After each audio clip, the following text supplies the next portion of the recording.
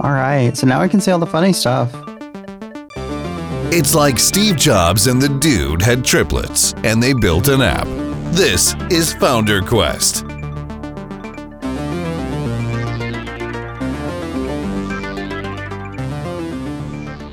So I think I mentioned a little while ago that I've been kind of experimenting with ways to disconnect from the internet and from like my digital life. And being able to like turn my phone off is a big part of that. But with the business, and especially if I'm on call or even when I'm not on call, like I'm still a little, like I want to be available for alerts or, you know, major things that if you all needed to get a hold of me for an emergency. So my thought was like, if I want to just be able to like shut my phone off and not ever worry about it, like just know that there's always a way to get through to me, I could have like a landline at home. Then I had a different idea, and I want to see if I can show it to you. This is going to be very dramatic. We have to wait for it. I'm waiting. Did you get a pager? A Raspberry Pi with a breadboard with a little light that flashes. A pager. So awesome. Oh my gosh, It's you a really pager. got a pager. They still sell those? They still sell them. They still have the networks. Where did you get that? I got this. Where did you get that? At pagersdirect.net. Oh my gosh. We're not even advertising Pagers Direct.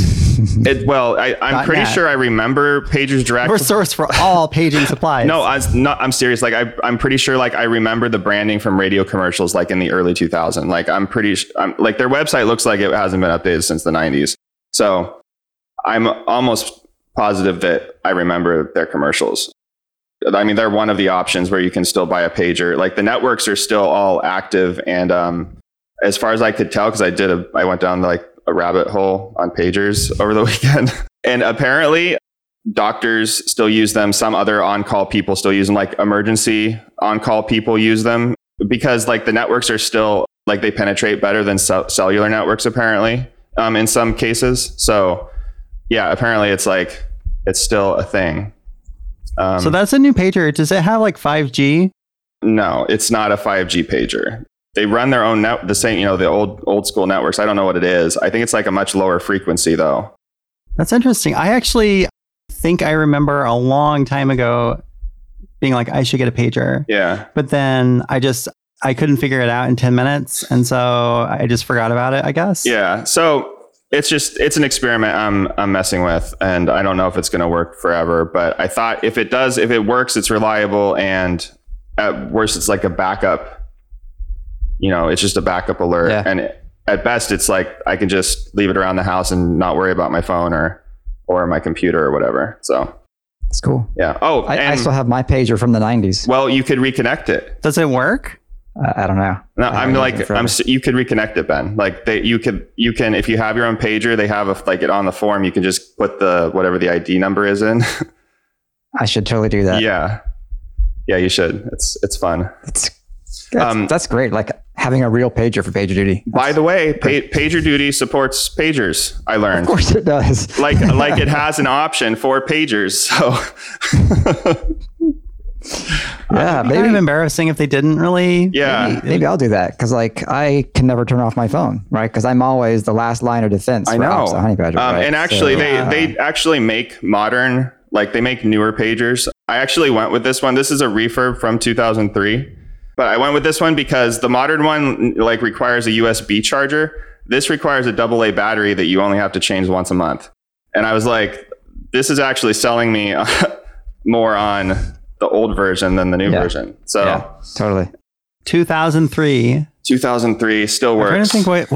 I'm trying to think what computer I ran in 2003. I think I may have actually had a pager in 2003, so that might have been my pager. That might have been your pager. Yeah, I'll let you know how it goes as I work with good it. because I'm like unreasonably jealous about this now. Well, we could all get one. Yeah, that's got to be standard issue now for Honey Badger. And I had that thought. Any employee on ops gets a pager. I did have that thought. It's pretty cool. I mean, that would be pretty cool. We could put that in our job listing. That would probably get a couple people who wanted to apply just to see what that was all about. Well, and it's also, I mean, it's this is an alphanumeric pager. I should also clarify. So it can send the actual alerts from PagerDuty, like what the issue is, and I can also hook it up. It has an email address, like a whatever, like the pager's number at whatever USA Mobility, which is the network, and so I can hook that up to like whatever Honey Badger alerts or anything I want to. Oh, neat. Yeah. Neat. Does it have like a mobile web browser so you can browse the web like one line at a time? No browser. That's one of the features, I would say. We're going to have to set up Nagios so you can actually get alerts from monitoring straight to your pager. We'll just, I don't think we want to 2000 style. I don't think we want to take our monitoring into the 2000s, just our alerting.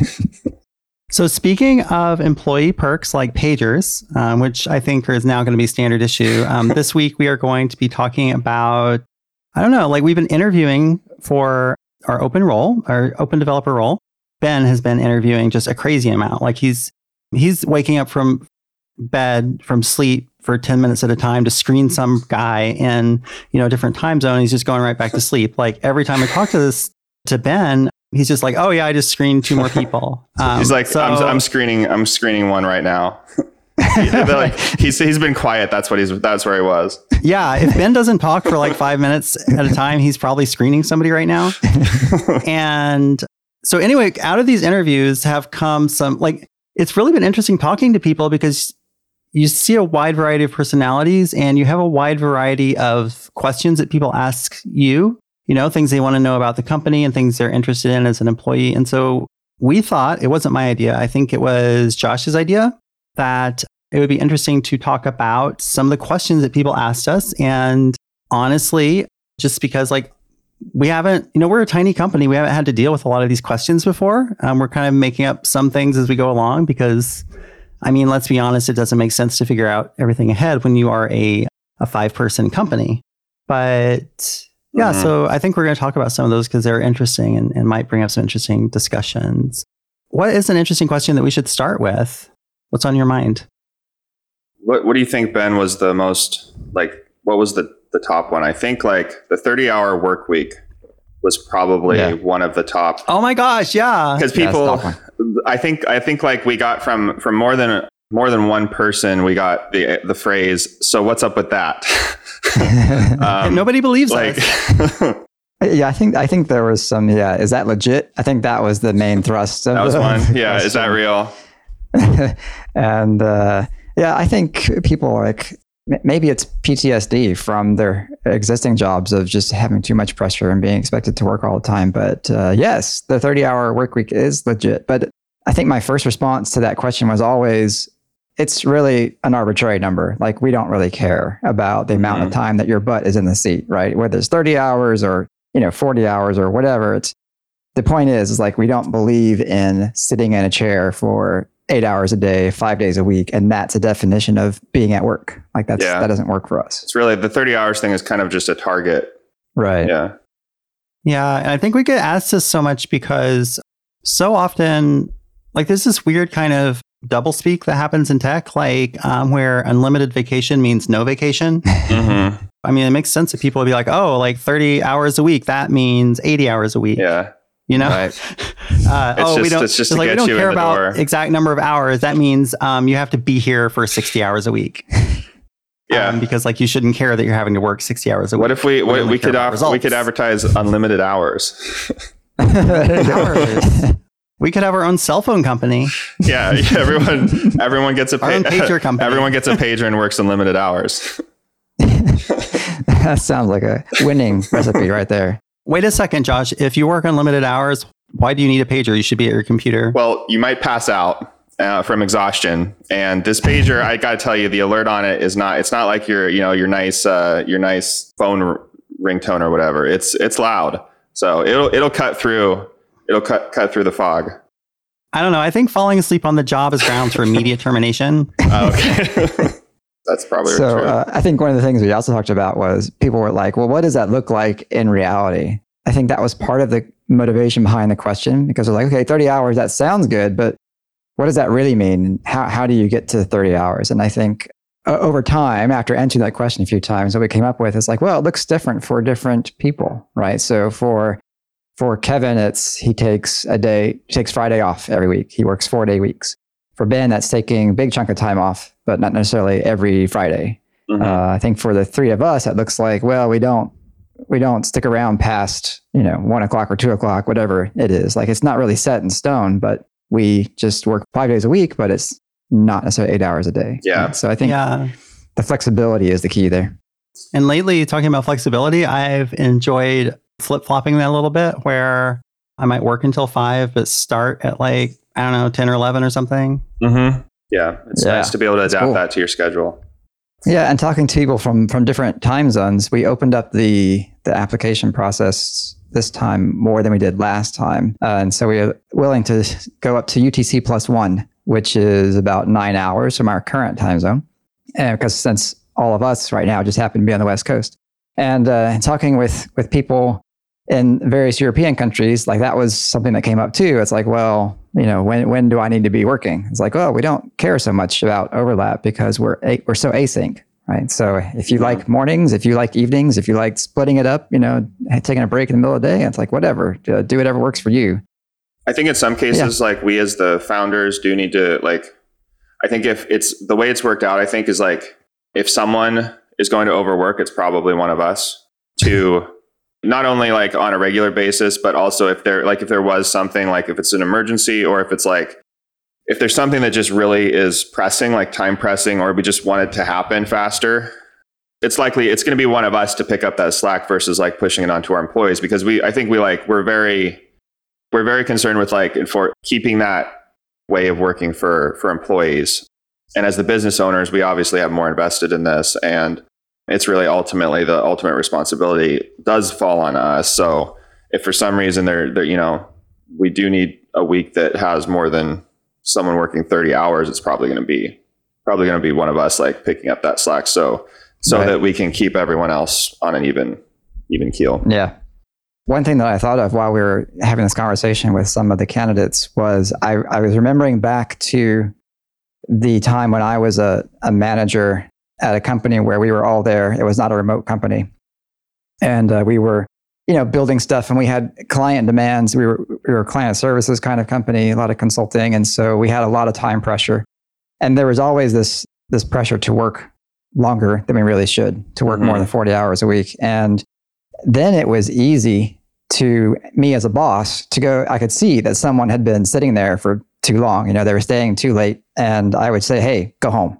Like, you've worked enough today, or you've worked enough this week, just leave. Right. And some people need that permission, right? Like, they feel like, they don't want to let the team down. They want to be there for everybody. And so they sometimes push themselves too hard. And so having their boss come in and say, hey, just go home. Like, it's time. Gave them that relief, and the one downside to being remote is that I won't be able to see that, right? So, we haven't had that problem yet, or someone just like working too much. Like you said, it's probably going to be one of us. If it does happen, right? It's usually among us, I think. And we have at various times been like to each other, like, hey, you should take some time off because you've been working a lot. Yeah. You know what this reminds me of when you're talking about like making sure that people are taking enough time for themselves?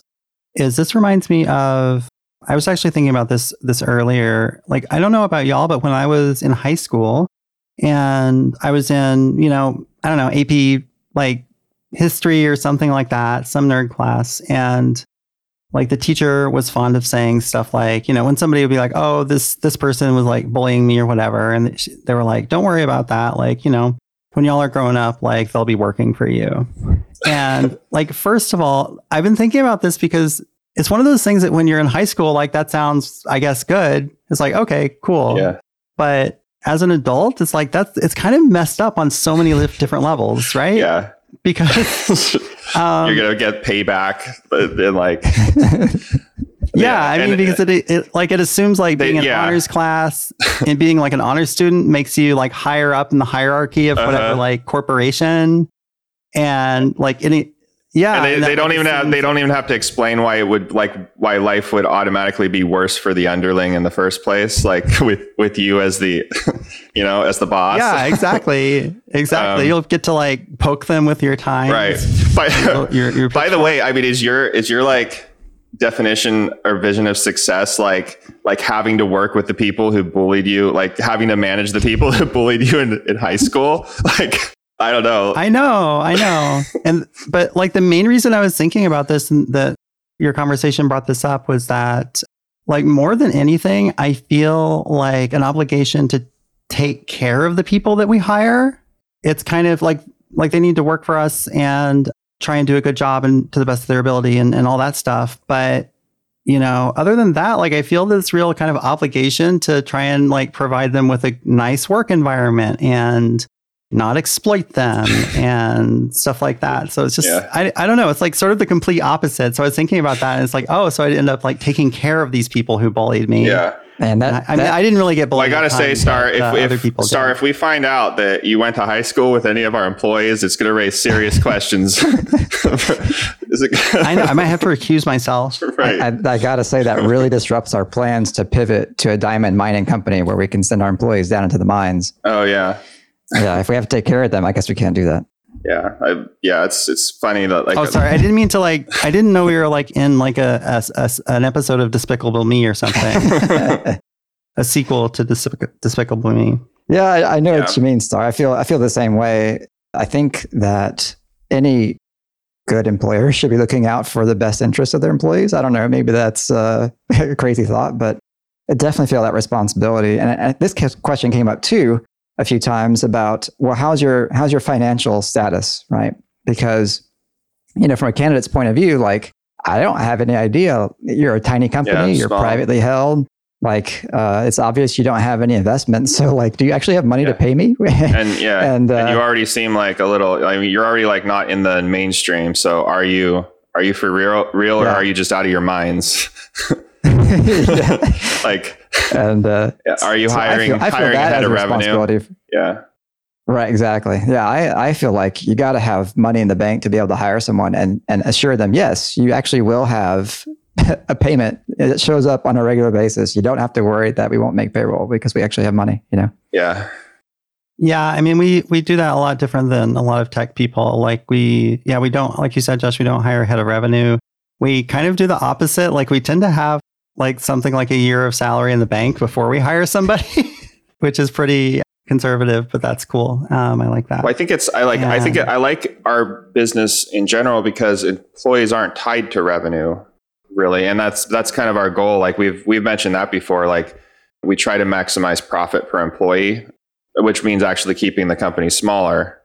So in some businesses it is, it's like if you don't hire, your revenue stops growing. And so there's this like chicken and the egg problem where sometimes you have to hire to get to be able to support more revenue. Oh, I see. And like a sales organization. Yeah, like an agency that, anything that's like billing time. And we don't have that. And I really like that about, the SaaS business, even though the downside is that it takes forever to get it off the ground and to be making money. So yeah, but once it's going, it's a really nice business, I think. Yeah. One question I thought was really interesting was about, I don't know if the question was about this, but I kind of like read into this a bit. And it was about sort of like career advancement. And it's kind of an interesting topic, I think, because people think maybe like, okay, a job is a job. Like I'm a developer, I'm going to be developing, the same sort of code, like regardless of where I work. But it's like, it really is different working for a small company versus a big company. And it may not always be in sort of the ways people think about, right? Because one thing about working at a small company is that there's not this sort of set path for career advancement, right? Like you're not like, maybe somebody could work with us and eventually we need to hire more people and they'll be managing them or something if they want to. And like that might happen, but like it also might not. There's not like this, it's not like you go to work for, I don't know, Microsoft or something. And it's like, you can look at the org chart and be like, okay, this is the way I'm going to climb up this org chart. You don't like get hired at Honey Badger and kind of start at like Honey Badger 1 and then work your way up to Honey Badger 5 or 6, right?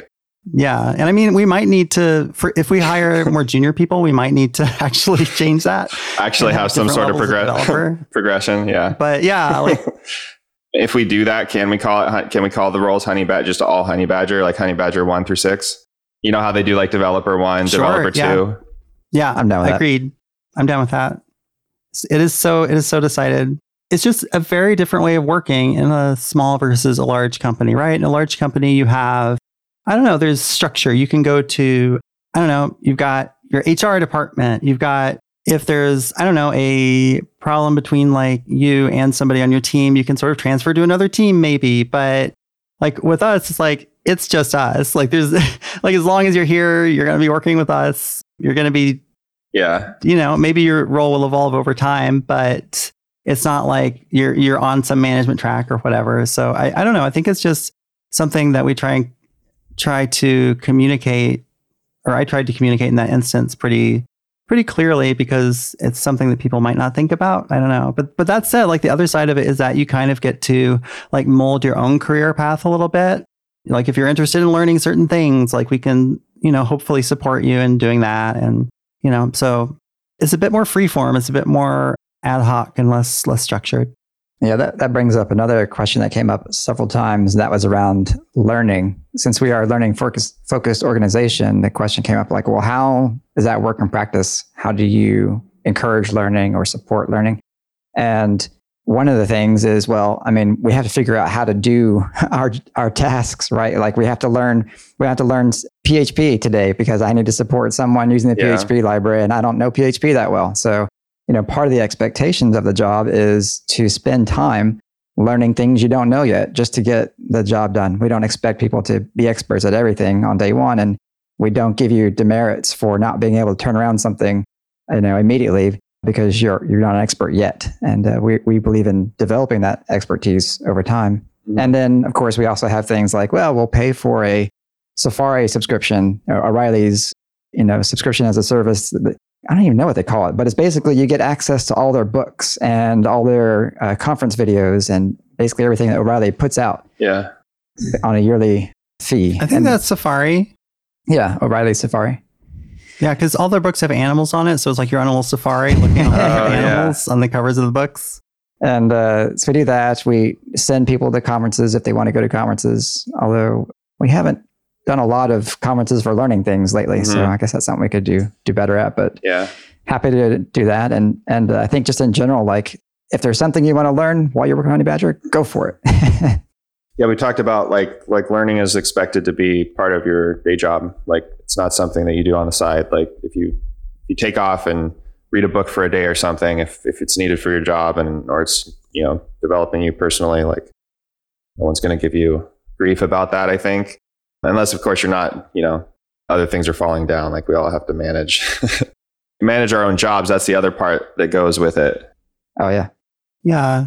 Yeah. And that's, I think, one of the big things about like working at a company like ours is just that, I don't know, it's a much more sort of choose your own adventure story than I think a lot of people are used to. And so it might take some time to sort of get used to that and find a plot or find a path that works for you. You know, it just occurred to me that it is absolutely genius that we are talking about all these things in this episode, because the next time we do a round of hiring, we can just send this podcast episode to people and be like, here are some answers to questions that you probably will have about this process. That's a good idea. Yeah, I like that. So, hello, future employees. Future candidates. Should we run through what your first day at Honey Badger will be like? Now that you've landed your job at Honey Badger, let me tell you a little bit about what working at Honey Badger is like. Well, that's our next episode, the onboarding sequence. Yes. I'm imagining like this sort of 1950s like announcer voice sort of like taking you through the land of tomorrow, only it's Honey Badger. Totally. Very sort of Fallout sort of aesthetic. Well, I can't think of any other questions that came up regularly. Those were the top ones that we had. I just have to say that like I'm really impressed by the sort of not only quality of candidates, but also the sort of breadth of people that are out there. And it's just really cool. Like do have this habit, which I've recognized in myself, is like we interview these people and then we go and sort of write down our thoughts in Basecamp and everything. And it's like after every interview, I tend to be wanting to write, this is my favorite candidate so far. It's like the last one I talked to is always my favorite because like everybody's so great. I don't know. I'm just sad we can't save the world. So I guess pro tip there is be the last person to apply. So you're the last great candidate, right? Oh my gosh. Yeah. I mean, it probably doesn't work that way everywhere, but just for me, that's how I'm rolling today. We could always go down to the Bay Area, meet some of our VC friends, raise a little round of money, then we can hire everyone, and everyone will be happy. Is that one of those things where you destroy something to save it? Yeah, I think so, but I was thinking you said that and I was like, okay, yeah. So step 2 is question mark, and then step 3 is profit. There you go. Yeah. I mean, profits. Yeah, Star. It's not destroying anything. There's profit somewhere. I mean, it's in the future. Okay. The profit is in the future. You know what? I think the thing we need to take away from this is that the profit is really in opening the question mark store. Cause like that question mark is the valuable thing. Question marks are like money. It's like selling shovels to miners. It's like selling those question marks. There's so many of them. All right. Well, if that's all we've got to say about the interview questions, I think we should wrap it up. Is that okay? That's great. Good with me. All right. So thank you all for listening. We will catch you next week. Same bat time, same bat channel. If you like the show, please review us on Apple Podcasts. I said it right. I didn't call iTunes that time. And if you want to write Ruby or Elixir tutorials for us, check us out at honeybadger.io. Go to our blog, and there's a link there for Write For Us. Do we have anything else that we need to announce? Yeah, if you want to get in touch with Josh, you can page him. Oh, yeah, just page Josh. Just page Josh. Anybody selling Girl Scout cookies? Not this year. No, not this year. Buying is another story. Buying? Well, aren't we all? Until next week, it has been Founder Quest. Founder Quest is a weekly podcast by the founders of Honeybadger. Zero instrumentation, 360-degree coverage of errors, outages, and service degradations for your web apps. If you have a web app, you need it. Available at honeybadger.io. Want more from the founders? Go to founderquestpodcast.com. That's one word. You can access our huge back catalog or sign up for our newsletter to get exclusive VIP content. Founder Quest is available on iTunes, Spotify, and other purveyors of fine podcasts. We'll see you next week.